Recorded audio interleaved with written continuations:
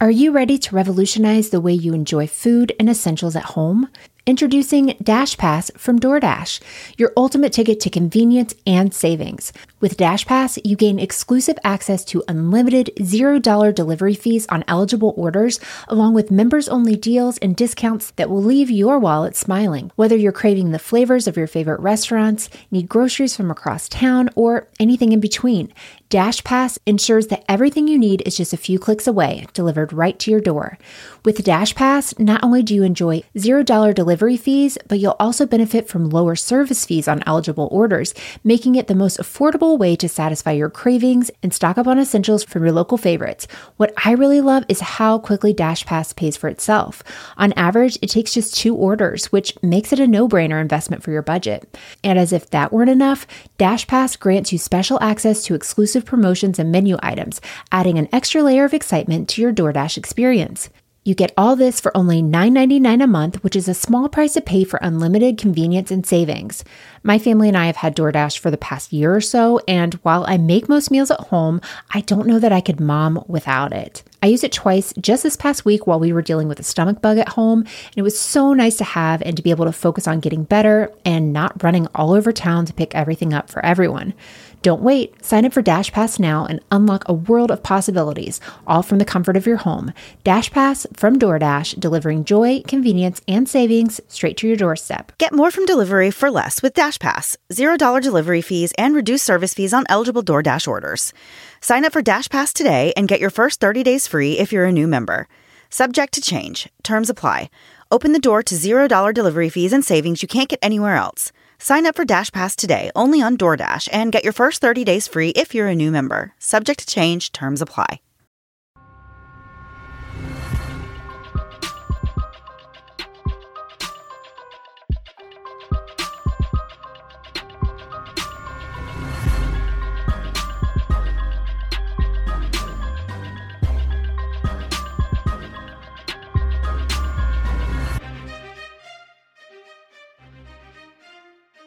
Hey guys, and welcome to the Moms and Murder Podcast, a true crime podcast featuring myself, Mandy, and my dear friend, Melissa. Hi, Melissa.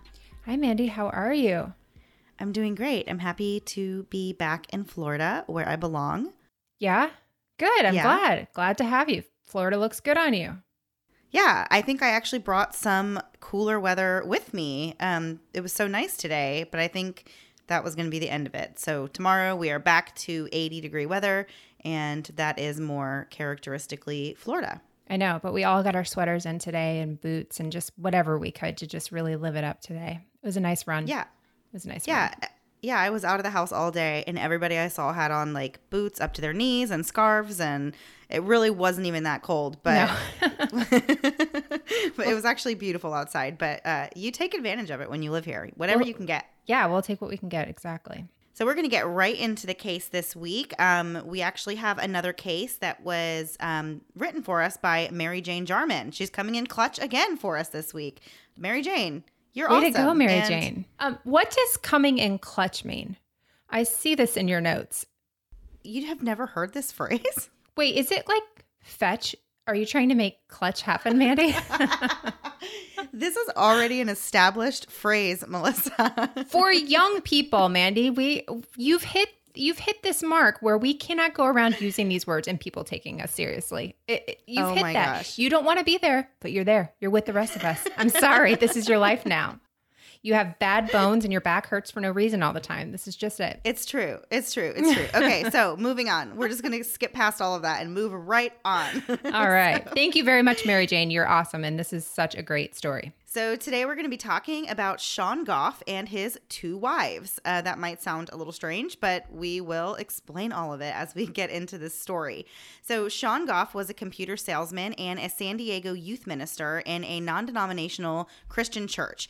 He was a charismatic, handsome man with a beautiful wife and a little boy. By all accounts, he appeared to have the American dream. He preached about the Bible and its teachings and encouraged his congregation to live by the teachings, while he himself did his best to also live by the Bible's teachings.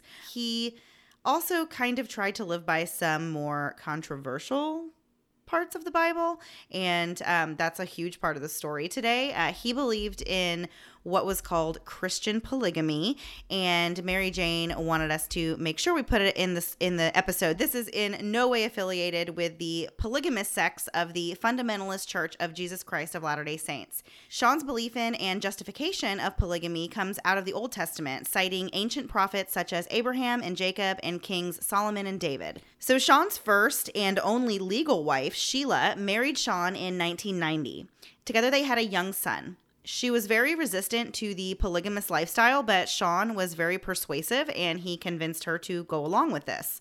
He was well known for being misogynistic and controlling, and he believed that women could not survive without the leadership of a man. But he didn't consider himself misogynistic, but he just had a patriarchal role with all of the women that he really interacted with. Yeah, so this is very different from Sister Wives, where they all already knew about about polygamy, and all of them wanted to be a part of it. And love multiplies. Love is multiplied, not divided. Yeah. Mandy, you watched that show?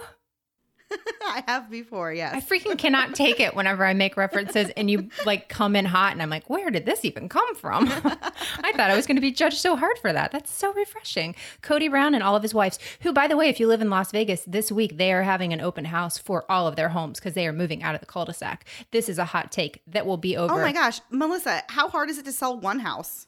And they're selling 4, and they're never going to get what they put into Mary's Wet Bar. I can tell you that much. So moving on. So sorry. So Sean's second wife, Joy Risker, was only 16 years old when he met her. He was her youth pastor, and Sean befriended her. Keep in mind, she is a 16-year-old. And Joy came from a home of 2 divorced parents, but she lived with her mother, Gwendolyn, in the North Park area of San Diego, California. And Joy's father was an electrician for the Navy, so he was often not around. Joy and her mother were more like sisters or best friends than mother and daughter. They didn't have any other family around, so they really leaned on each other. When Gwendolyn heard of her relationship with Sean, she wasn't very happy learning that he already had a wife and a young son, and I'm sure she wasn't thrilled that that was also her daughter's youth pastor. She certainly didn't agree with the polygamous lifestyle she saw her daughter getting into. Joy insisted she was very happy and loved both Sean and Sheila, and so then her mother reluctantly gave her blessing because she didn't want to lose her relationship with her daughter, which that's very understandable. You want to keep your relationship with your only kid. Like they just had each other. You're not going to do anything to really jeopardize that. So Joy and Sean were married on the beach in 1997 when she was only 19 years old. And to avoid any bigamy charges, no marriage license was filed, so the ceremony wasn't actually legal. Sheila and Joy got along great and shared the housework and the job of looking after the children. Joy and Sean had 2 little boys together, and Joy and Sheila were both cooperative and obedient wives. They all lived together in a 2-bedroom, single-story home in the Kensington area of San Diego. And I guess housing is expensive in San Diego, but 2 bedrooms for all those people. Oh my gosh. Yeah, that's a lot of people and a lot of relationships in that small of a space, you know? Yeah, exactly. I guess you have to do what you have to do, but man, my goodness. So Sean married for a 3rd time in the year 2000. He was actually pressured by a fellow Christian polygamist to take this woman named Sharon as his 3rd wife. Sean realized that marrying Sharon was a huge mistake on the cross-country drive to bring her home, which I guess if you would have just realized this like just a day or so before, that would have been a good quite thing. A revelation. Like, I'm bringing her to live with us forever. And oh my gosh, I hate her. And she will not stop eating tuna fish in the car. Like, what went wrong there? Yeah. So he felt obligated to make it work out with Sharon, and he kind of stuck it out. Joy and Sheila did try to welcome Sharon into the family. However, they said that they often heard strange and kind of awful noises coming from Sharon's room, and said that it sounded like Sean was trying to perform an exorcism on her. How did Sharon get her own room? They live in a 2-bedroom apartment. I have no idea how she had her own room. I'm more invested in that part of the story than the exorcism that was apparently taking place. Maybe they moved. I don't know. So Sean had told his other wives that Sharon had multiple personalities, and she ended up leaving the family just 8 months after they had gotten married, which I guess wasn't really a surprise to me after finding out that he didn't really want to be with her on day 1. So she lasted 8 months. Congratulations, Sharon. So the family seemed to be getting back to normal after the chaos that was left in Sharon's wake. In that same year, Joy's mother, Gwendolyn, passed away. In September of 2003, Sheila took the 3 kids up to Santa Barbara for the weekend so that Sean and Joy could be alone to work on their relationship. When Sheila returned with the kids, Sean said that he and Joy had broken up and that she hadn't taken it well. Sean apparently told Sheila that Joy needed to, quote, shape up or ship out. He said that she took off and went to Europe with an old boyfriend she had reconnected with. That is quite a whirlwind of a story he's saying there. Like, yeah, we're working on a relationship. We broke up. Also, she went to Europe. A lot of things to happen in a very small amount of time while she's away for the weekend.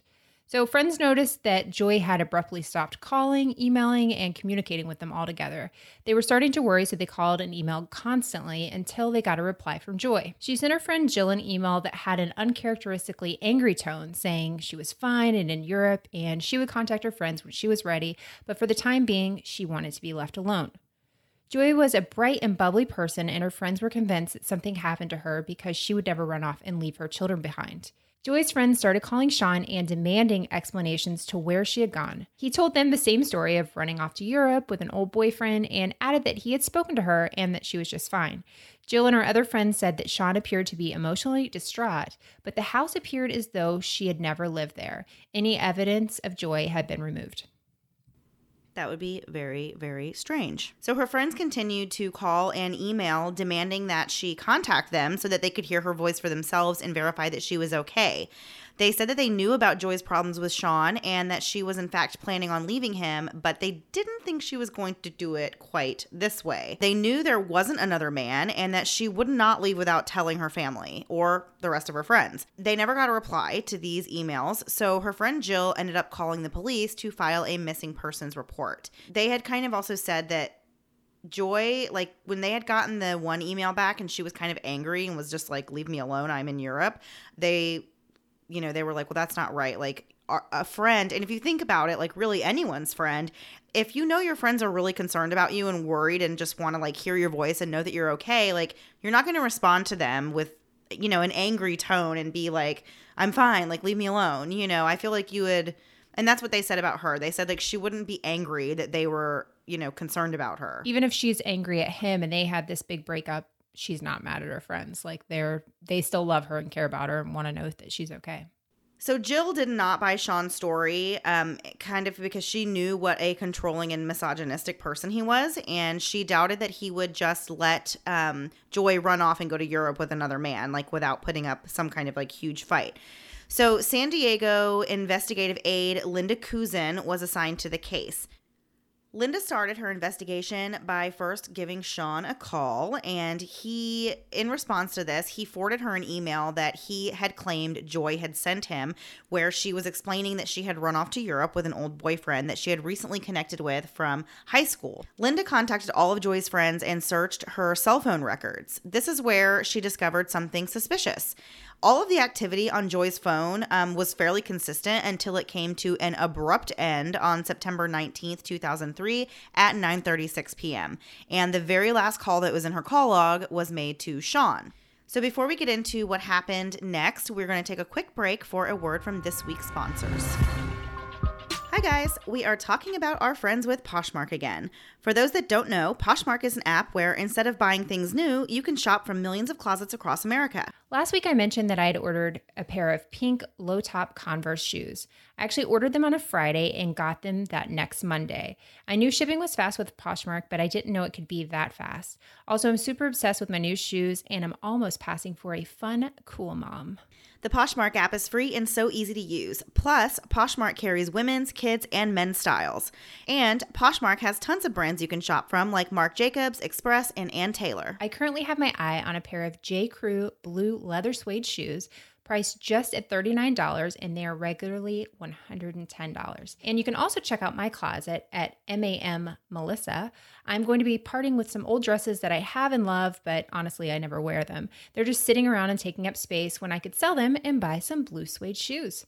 And I know with Poshmark that shipping is easy for both the buyer and the seller, so I'm really looking forward to selling my closet. Listeners of Moms and Murder get $5 off your first purchase. Just enter the invite code MURDER5 when you sign up. That's invite code MURDER5 at sign up. Are you ready to revolutionize the way you enjoy food and essentials at home? Introducing Dash Pass from DoorDash, your ultimate ticket to convenience and savings. With Dash Pass, you gain exclusive access to unlimited $0 delivery fees on eligible orders, along with members-only deals and discounts that will leave your wallet smiling. Whether you're craving the flavors of your favorite restaurants, need groceries from across town, or anything in between, Dash Pass ensures that everything you need is just a few clicks away, delivered right to your door. With Dash Pass, not only do you enjoy $0 delivery fees, but you'll also benefit from lower service fees on eligible orders, making it the most affordable way to satisfy your cravings and stock up on essentials from your local favorites. What I really love is how quickly Dash Pass pays for itself. On average, it takes just 2 orders, which makes it a no-brainer investment for your budget. And as if that weren't enough, Dash Pass grants you special access to exclusive promotions and menu items, adding an extra layer of excitement to your DoorDash experience. You get all this for only $9.99 a month, which is a small price to pay for unlimited convenience and savings. My family and I have had DoorDash for the past year or so, and while I make most meals at home, I don't know that I could mom without it. I used it twice just this past week while we were dealing with a stomach bug at home, and it was so nice to have and to be able to focus on getting better and not running all over town to pick everything up for everyone. Don't wait. Sign up for Dash Pass now and unlock a world of possibilities, all from the comfort of your home. Dash Pass from DoorDash, delivering joy, convenience, and savings straight to your doorstep. Get more from delivery for less with Dash Pass. $0 delivery fees and reduced service fees on eligible DoorDash orders. Sign up for Dash Pass today and get your first 30 days free if you're a new member. Subject to change. Terms apply. Open the door to $0 delivery fees and savings you can't get anywhere else. Sign up for Dash Pass today only on DoorDash and get your first 30 days free if you're a new member. Subject to change. Terms apply. And now back to the show. Alarm bells were going off in Linda's head, so she confronted Sean about the fact that he neglected to tell her that he had spoke to her that night and that she had not, in fact, made further contact on her cell phone. Sean at this point felt a little bit cornered, so he revealed a few more details, and he told Linda that his first wife, Sheila, had taken all 3 kids to Santa Barbara for the weekend so that he and Joy could enjoy a romantic dinner at the Hotel Coronado in efforts to rekindle their relationship and salvage their marriage. Sean said that after dinner they had gotten into an argument, slept separately, and the next morning he woke up to find Joy leaving the house with 2 packed suitcases and getting into a car with another man. That feels like it escalated so quickly. Yeah. Like to go to Europe. We're not talking like she left him for some guy down the road, but going to Europe, like that's quite a bit of you need a passport. Are you just sitting there with a passport? You know? That would have been like a really, really, really bad fight. Right. Yeah. So it wasn't long until Linda started punching cannonball-sized holes into Sean's story. Joy, for one, didn't have a passport. How could she possibly be traveling to Europe without a passport? And who was this mystery man that she had supposedly run away with? Well, Linda found him in Boston, and he was shocked and had no idea what investigator Kuzin was talking about.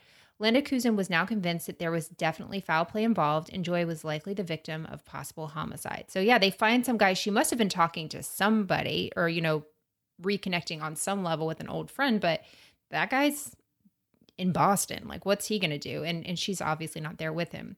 Investigator Linda Kuzin had gathered enough information at this point that she was able to get the homicide detectives involved. So in a crazy twist, Sean Goff showed up at the police station at this point and said that he wanted to confess to detectives.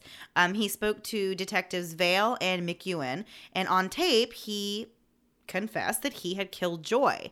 But as soon as the detectives began pressing for more details to the confession, Sean suddenly just clammed right up and demanded that he have a lawyer before he would say anything else. So the detectives at this point are obviously very confused, and, they wanted to kind of figure out what would be his motive to come into the station and confess to this murder, but then, lawyer up and not say anything else. Which, yeah, that's a little strange. If you are coming in and you're saying, I want to confess to the murder, well, you would expect that you're going to want to tell the whole story. Otherwise, why wouldn't you go to an attorney first who would then direct you to the police? Yeah. Yeah, it didn't really make any sense. So Sean insisted that he wasn't confessing to murder, and he was challenging the police on semantics and asked again for a lawyer. So police had no idea if Joy had been murdered in cold blood or if there was simply some kind of accident that had led to her death, and Sean was not going to talk about any of it. The police wanted to know what had happened and where they could find Joy's body. Sean refused to answer any questions. He did state that he wanted to confess because he wanted to be, quote, right with Christ, and he was tired of lying to so many people. He says that at this point, he's now confessed that he did kill her, not giving out a lot of details to the police, but he told the detectives that he felt 25 pounds lighter after he had confessed this murder. I'm so happy so you can for take him. that. Yeah, you can just take that for what you will. So the frustrated detectives booked Sean for homicide and set out to gather evidence to try and piece together what exactly had happened to Joy. Detectives turned the Goff home upside down looking for evidence and found blood spatter in Joy's bathroom, confirmed to be hers through DNA. What had Sean done with her body if he had in fact killed her? All this time he was in jail and absolutely telling them nothing. And like Mandy said, what's the point of confessing if he's not going to really say where she is or, what happened to her? Like, why say anything if there's no real resolution here? So while the San Diego detectives were looking for evidence in the homicide of Joy Risker, a few people had come across a strange stone monument deep in the Arizona desert, close to the Mexican border, under a Palo Verde tree. And don't tell me if I got that wrong. I'm just trying, guys. I'm really trying as hard as I can. So a camper came across it and wondered who would build such a monument in such a secluded place where no one was really likely to see it. The camper didn't investigate much and moved on. The monument did, however, start attracting attention. An old desert hand and former hunting guide, Reuben Condi, came across a stone structure and quickly became disturbed by it. As a hunter, he knew what decomposition smells like. And from what I understand and what we remember from the Casey Anthony case, it smells like there's been a body in the car. Remember, Cindy Anthony said it like 50 times on the thing. And that was a big thing that was in her case. Once you smell it, you'll never forget what that smell is. So Condi's son was a federal ranger with the Bureau of Land Management, and he came out to investigate after a call from his father. On January 10th, 2004, the ranger moved a few stones and saw a body. He couldn't tell if it was a man or woman, young or old. He didn't know if this was some sort of tomb paying tribute to someone's loved one or if it was something else. It was so carefully crafted and built in the middle of nowhere. Condi and the ranger contacted the Maricopa Sheriff's Department to come extract the body. The remains were dug out and sent to the medical examiner's office in Phoenix for an autopsy. Dr. Glenn Wagner was the medical examiner for Maricopa County at the time and conducted the autopsy on the unidentified woman. Very little soft tissue remained and no organs were present in the remains, but Dr. Wagner was able to identify 2 drugs in her system through toxicology. One was a sedative known as promethazine and a narcotic, codeine. So I've actually taken this combination of drugs before in the form of cough syrup. I used to get bronchitis a lot when I was a teenager and in my early 20s, and they would always give me promethazine with codeine cough syrup. I feel like there could be an explanation for why she would have that, and why the body would have that in the system. Not like a sinister explanation. So Dr. Wagner asked for the help of Dr. Laura Fulganitti, and she was a forensic anthropologist, and so she was going to examine the remains. As forensic anthropologists were experts in identifying bones, Dr. Fulganitti soon determined the bones were those of a young African-American female. She could further determine that she had given birth at least once and that she had met a violent end, having been stabbed at least 12 times in the chest. The bones of her face had been completely smashed by blunt force trauma, probably to conceal her identity. And as Dr. Fulganitti continued her examination of the body, the detective present during the autopsy suggested that she look at the hands so that they could possibly get fingerprints. But they made the horrifying discovery that the fingertips had been just cut clean off. Even worse, her teeth had been removed. There was nothing to identify this body. No dental records, no fingerprints, and DNA identification on such a decomposed body was very unlikely, although they did extract a sample just in case. So this case was, of course, in 2004, and DNA technology was still in the early stages. It was nothing like what we know it to be now. Right. So this was a Keith Morrison Dateline, by the way, and he was like full hardcore, like extra Keith Morrison. I don't know if you noticed the beginning, he explained Joy and Sheila's relationship. He said they were as different as chalk and cheese, which I wrote it down immediately. Keith, those things are very different. I was like, wait, what?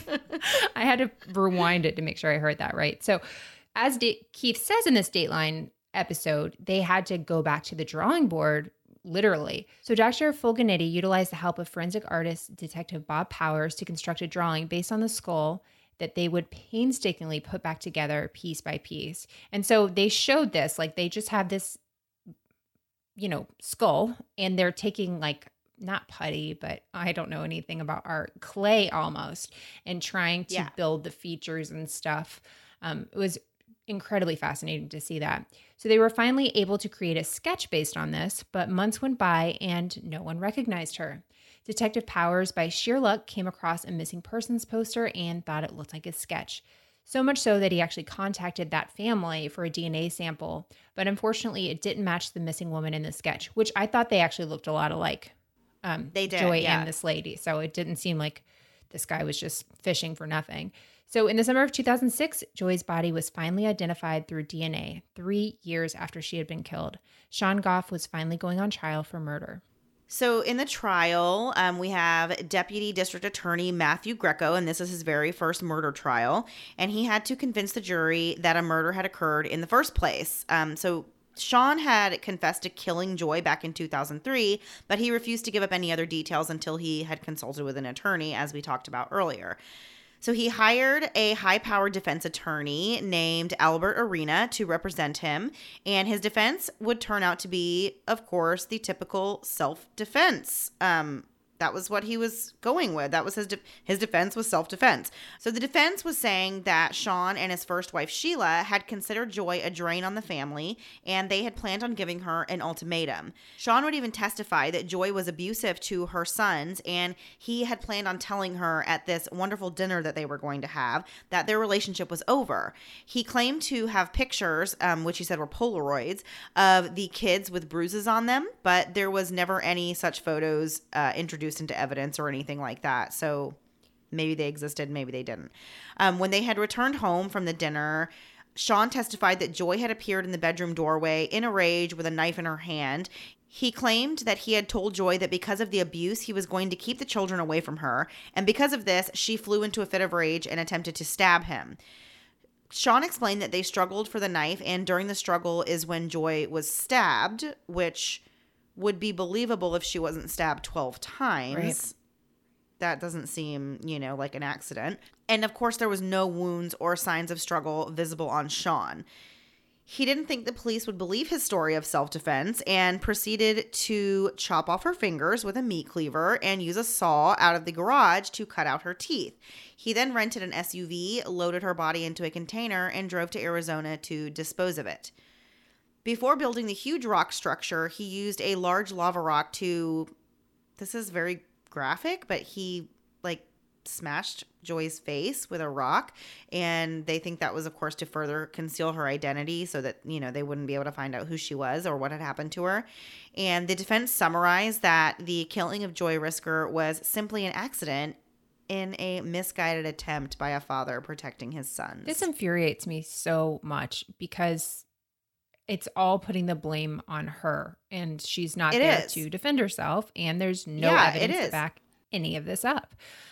One thing they talked about in the trial is they asked him, where did this plastic sheeting come from? All these things he bought, and they're going through a list of things why did you have this? I was planning on doing some work around the house. Why did you have a knife?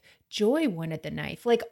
It was very premeditated. There was tons of stuff he had, but everyone he pushed off. But to say Joy wanted the knife just sent me into a crazy rage. Also, lots of people kill people and then rent cars, which makes me really not want to drive to a rental. That just seems like your percentage of driving around with somebody that's dead based on all of our episodes, you only get a 50-50 shot. Yeah. Or at least some kind of crime has been committed. But sometimes rentals just feel more comfortable, so I'll keep doing it. Yeah. So Mary Jane brought this up, and I agree. Why did he build this stone structure? That actually brought more attention to the whole thing. What was what was behind that? Somebody might have smelled the decomposition, but could have really thought it was an animal maybe, but you have this structure there, that's going to bring attention. I mean, I guess the whole idea though is that you have these hundreds of pounds of rocks on top of this body, and that no one's going to bother to move them.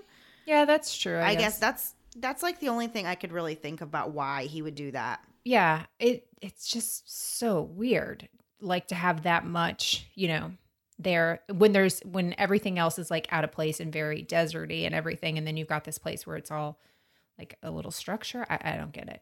So the prosecution now had to prove that this was not self-defense, but cold-blooded murder. The prosecution would use the brutal acts after Joy's death to conceal her identity and the fact that on September 13th, 2003, the defendant bought, as I was talking about, a hacksaw, a shovel, a pickaxe, a chisel, a sledgehammer, a butcher knife, gloves, duct tape, 2 padlocks, 75 yards of rope, and 50 feet of chain. So this was what the prosecution said was evidence of a calculated and planned murder.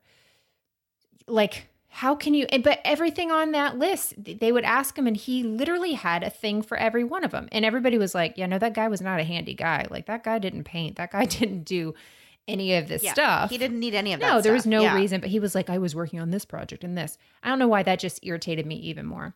So the prosecution had another witness to testify to the premeditation, and that was Sean's first wife named Sheila. Much of what Sean and Sheila discussed was not included in the trial because of spousal privilege, but she did testify in court that Goff told her to take the boys out of town that weekend so he could end the relationship with Joy. Sheila returned home before Sean and noticed all the blood spatter in Joy's room and bathroom. She called Sean to find out what happened, and Sean simply told her that he and Joy had broken up and she hadn't taken it well and to please clean up the blood. What? Like, that's, first of all, your problem, but also, like, what does it mean that she didn't take it well? Like, that doesn't really compute. Yeah. Those two things don't go together. So she didn't take it well, and there's blood everywhere. So, yeah, I would be asking so many more follow-up questions to that. Yeah. I don't get it, but I think that goes with the kind of control he had or tried to have over these women, that she would kind of do it. So Sheila said he returned home from the weekend in a dirty rented pickup truck and said that he took Joy to Arizona to, quote, drop her off. So Sheila did think this was really strange, and his explanation didn't sit well with her, but being the good and obedient wife she was, she did not question him at the time. Also, I would imagine it would feel kind of dangerous to question him at that time. Yeah. Seems like you could be in danger. So Sheila and Sean were later divorced, and it was Sheila that convinced Sean to turn himself in. So he must have confessed, really, to her that he had done this. So good for Sheila to convince him to do this, because it really didn't make sense that he would go and do this on his own and not tell the whole story. So on July 27th, 2006, Sean Goff was convicted of first-degree murder for the murder of Joy Risker.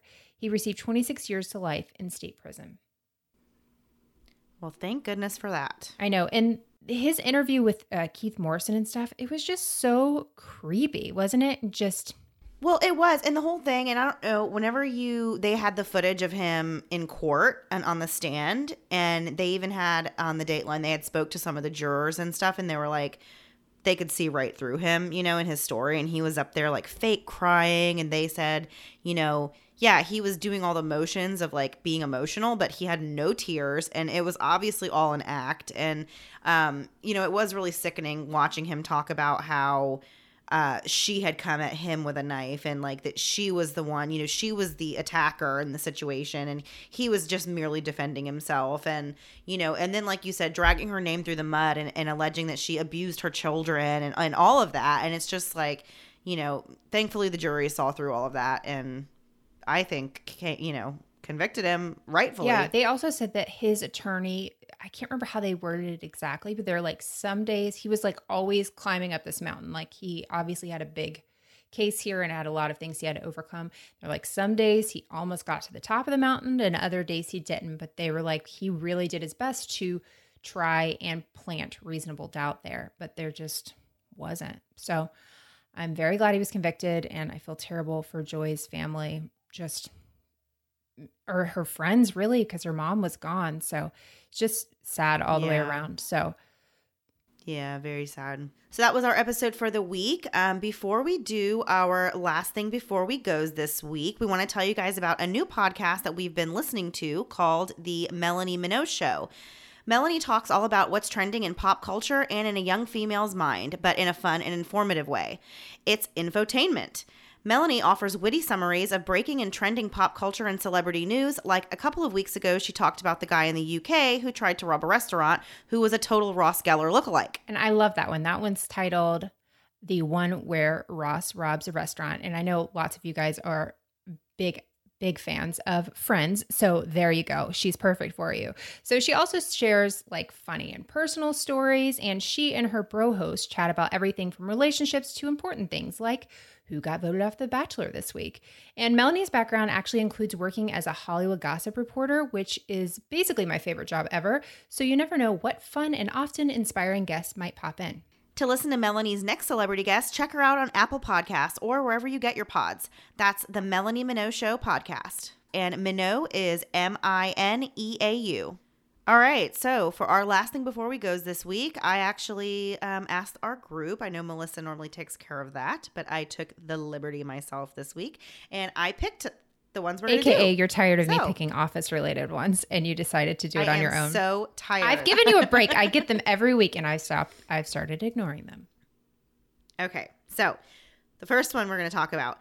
If you were portrayed in a movie, who would you want to play you? And this came from Christy T, of course, in our Facebook group. So, Melissa, who is going to play you in a movie? I think it would be Julia Stiles. I've been told since I was a teenager that I look like that girl from Save the Last Dance. So that's really my person, Julia Stiles. She's not in anything I even like. Like she was in Minority Report. What's the one with Matt Damon where he does all these spy things? I didn't like it, so I don't even care. Why can't I think of it? You know, I loved her in the season of Dexter that she was in. Okay, that was a really, really good season. I love that. Right after that show went off the deep end. And then she has like some new show on Amazon. She's not doing a whole lot, so I figure she might be bored and would be willing to do a story about me. So you're basing your choice purely because you look like her. Oh, yeah, for sure. Why wouldn't I do that? Okay. I thought that was the point of this.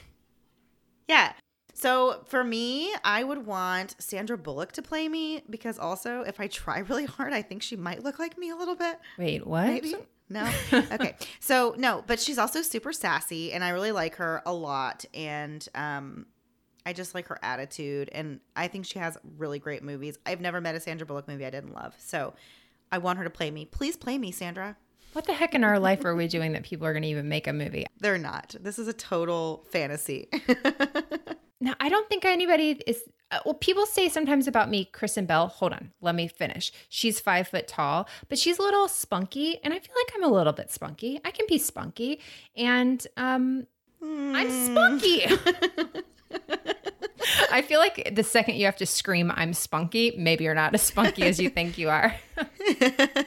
I'm tired a lot. Is that one thing of Kristen Bell's? I just love her. So if we're doing not people that look like us, if we're doing people that we just like, then that would be my choice. That's fair. Okay. That is fair. Thank you. That's Continue. Totally fair. Okay. So the next one comes from Patty C. And she wants to know what advice we would give our younger selves. Oh, man. I feel like I have to be serious about this one. Don't you have to be serious? I mean, I feel like it should be playing that song from Vitamin C that everybody had at their graduation in the year 2000. Or a Brad Paisley song. Okay. Do you want to go first or do you want me to go first? I can go first while you think, I guess. I don't really have a great answer either, though, because I feel like even if I were to go back and give myself advice, I feel like I still wouldn't follow it. So I feel like that's kind of where I'm at. I guess I would be mostly like, you know, I feel like it sounds very stereotypical, but just stop caring what other people think about you. Like that's, I mean, it sounds very, you know, what's the word?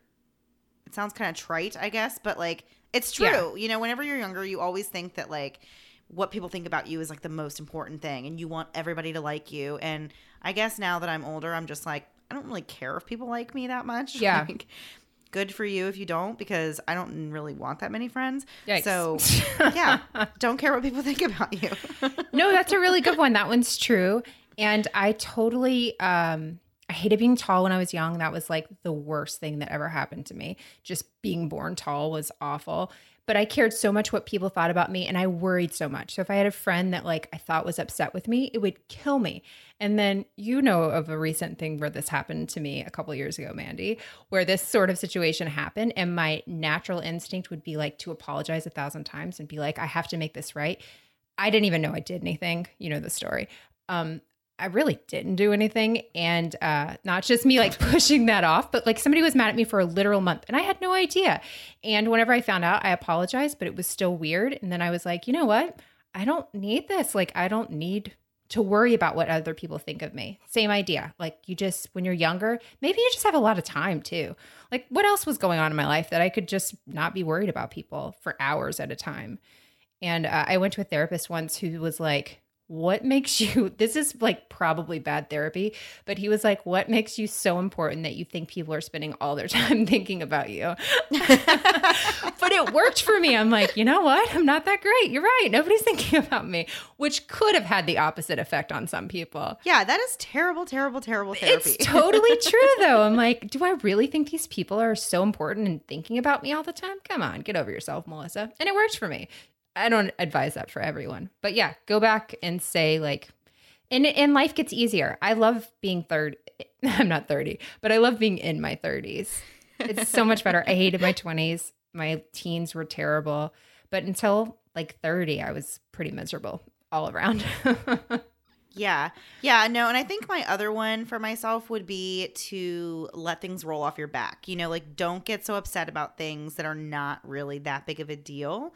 And I feel like that's something that you do get with age more. Like you can kind of, you know, you kind of can understand like, okay, is this going to matter like tomorrow? Is it going to matter next week? Is it going to matter, you know, next year? Is this going to be important? Like, and if not, then it's not that big of a deal, you know, and don't get upset about it. Don't get worked up about it and let it ruin your day and then, you know, lash out at other people over stuff that is upsetting you like in that moment, because probably it's not going to be that big of a deal, you know, if you just wait 5 minutes. Yeah. Well, and some things work themselves out. So I would worry about things so far in advance and to be like, well, you know, 3 months from now, this horrible thing is going to happen. And either I would forget about it or it just wouldn't happen, but I had spent so much energy on it. So I think a lot of that's just being young and you haven't lived through enough life and been miserable enough yet to realize some things. Yeah. It's going to get a lot worse before it gets better. So that's terrible advice also. And that same therapist probably told me that. All right, Melissa. All right, Mandy. Have a great week, guys. I will see you all next week. Bye. Thanks so much for listening to the Moms and Murder podcast. Make sure to check back with us next week for a new episode. You can also find us at momsandmurder.com, where you can connect with us via social media. Please make sure you subscribe and give us 5 stars, because giving us 4 stars would be a crime. Thanks so much.